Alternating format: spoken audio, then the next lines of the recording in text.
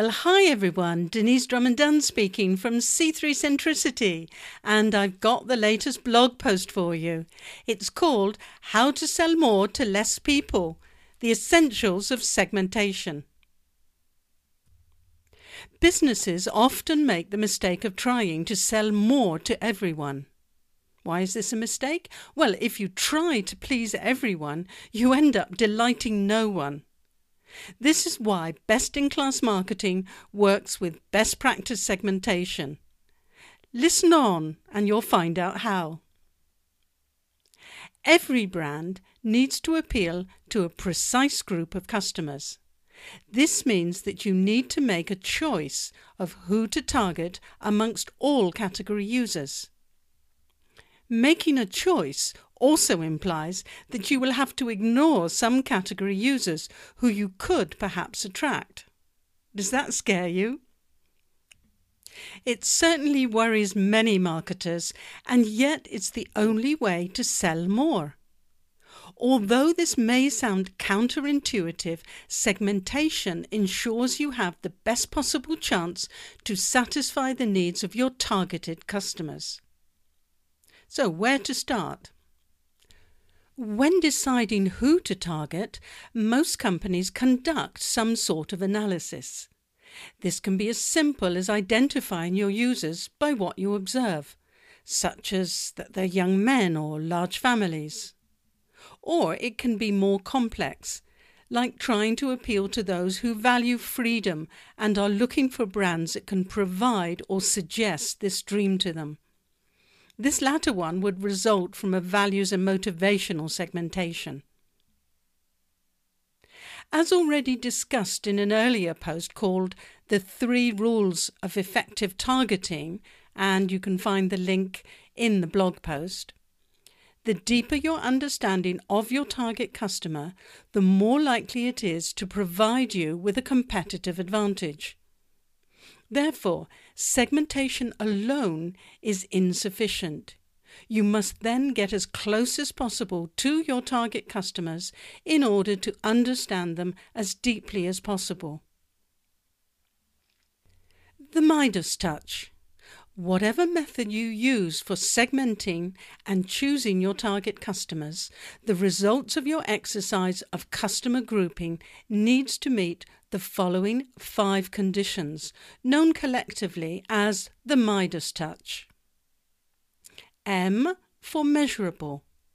The individual groups need to be clearly defined and quantifiable using KPIs such as size, market share, or value share. I for identifiable. Each segment must have a distinct profile and each customer must be attributed to only one segment. D for definable. Every cluster must be easy to describe and share with others so that you all have mutual understanding of each of them. A for actionable. The groups must be easy to identify in order to be able to target your actions and communications to them. Substantial. The chosen segment must be financially viable to target, which means that it should be, in general, stable or growing, and durable over the long term.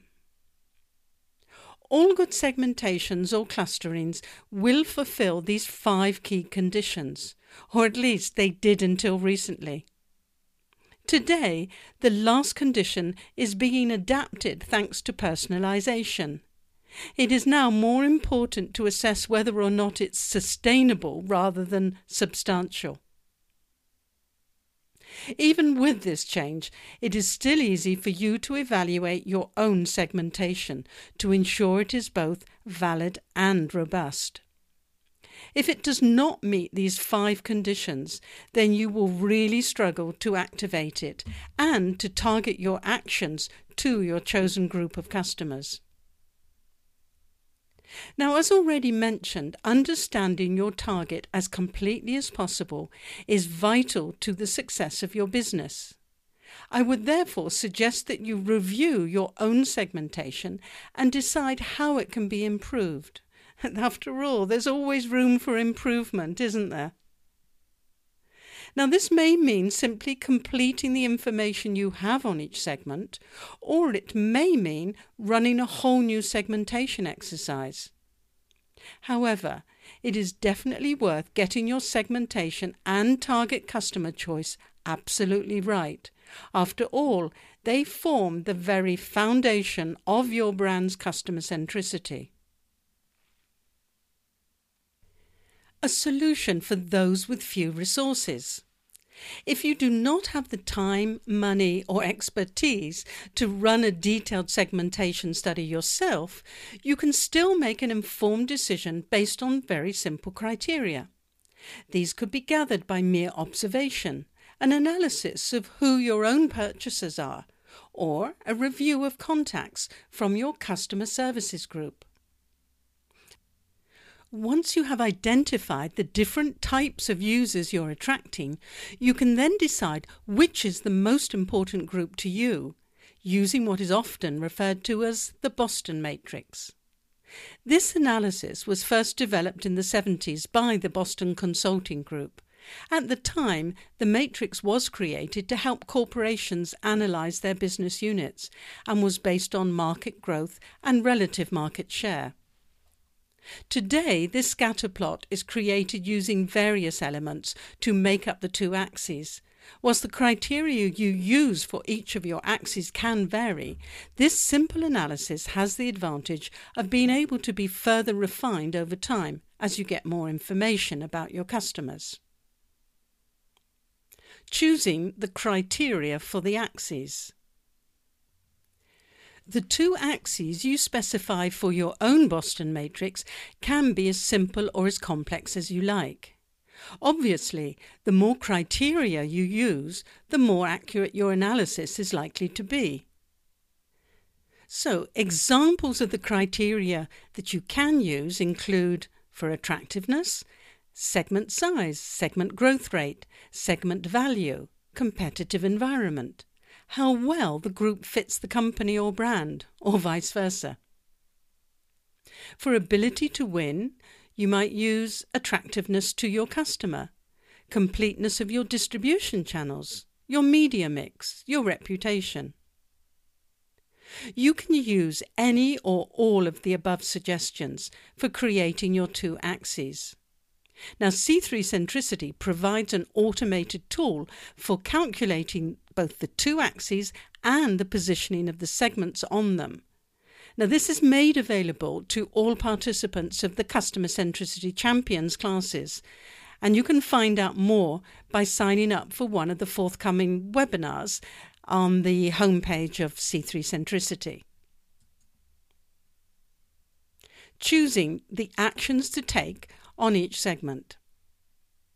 Once you've positioned the different segments or groups of customers on the two axes, you can easily see what needs to be done for each.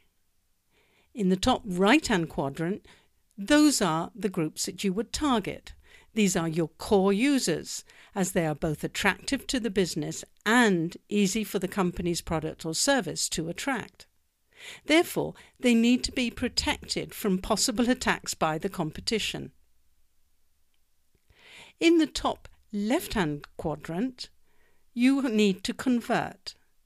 These users can be attracted to your product or service, but your ability to win them is currently low. To win these customers, you probably need to consider improving one of the elements of the mix in order to attract them. The bottom right-hand quadrant. You grow. Your product or service can easily win these groups, but perhaps they're not as profitable as you would like. This might change, so it's important to review them from time to time or develop a different strategy to attract them. And the final quadrant, the bottom left-hand quadrant, you ignore. Many organizations struggle to make the decision not to go after a group of category users. But if you have neither the product and service nor the segment size that would be profitable to you, why spend your time, money and energy going after them? It's just a waste of your resources. So in conclusion, all businesses want to sell more. They also want as many customers as possible. However, trying to sell to everyone is unlikely to meet with the success that you hope. Choosing the right group of customers to attract with your product or service is essential. But so is doing everything you can to then understand your chosen segment as deeply as possible. Truly customer-centric organizations excel at doing both. Do you? Do you need help in segmenting, identifying, or understanding your target customers? Then let us help you catalyze your customer centricity. Contact us or check out our forthcoming webinar, Customer Centricity Champions. You'll learn far more about segmentation, how to use the Boston Matrix, and a whole lot more. Reserve your seat because they're going fast. Speak to you soon. Bye.